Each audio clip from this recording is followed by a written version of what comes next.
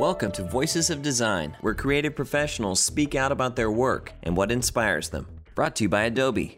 We're speaking with Paul Sidlow, the CEO and founder of Resonate, a design agency that develops the media identity for clients across a broad range of platforms. Paul, tell us how you begin the process of creating a brand for a client. We create a language that bears the brand of that company. To do that, we will take keywords of a brand attribute, smart, illuminating, and make that into an icon. And so our job is to quickly define that language. And it's a little bit like sculpting. You got a block, and somewhere in there is that person, and you carve that person out through this process. And the faster you can get to that, the more efficient you are, and the more time you save that customer in getting to market.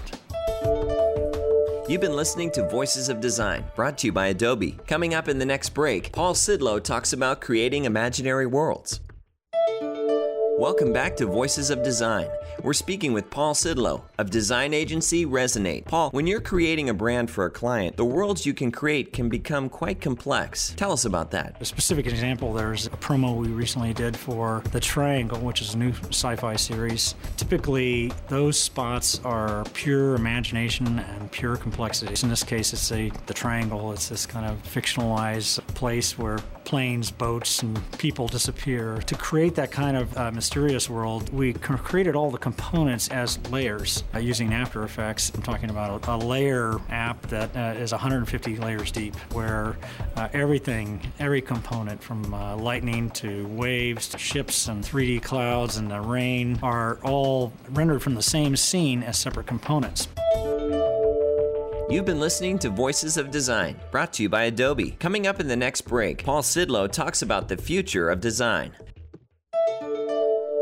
Welcome back to Voices of Design. We're speaking with Paul Sidlow of design agency Resonate. Paul, where do you see technology taking us in terms of design? I think that we're kind of reaching that point in time where we have this tremendous opportunity and responsibility to use these tools to create wonder and create free energy. Free energy is this ability to have an idea, and I connect and I'm enabled to get any kind of information frictionlessly, perfectly, present it in a way that is easily understood.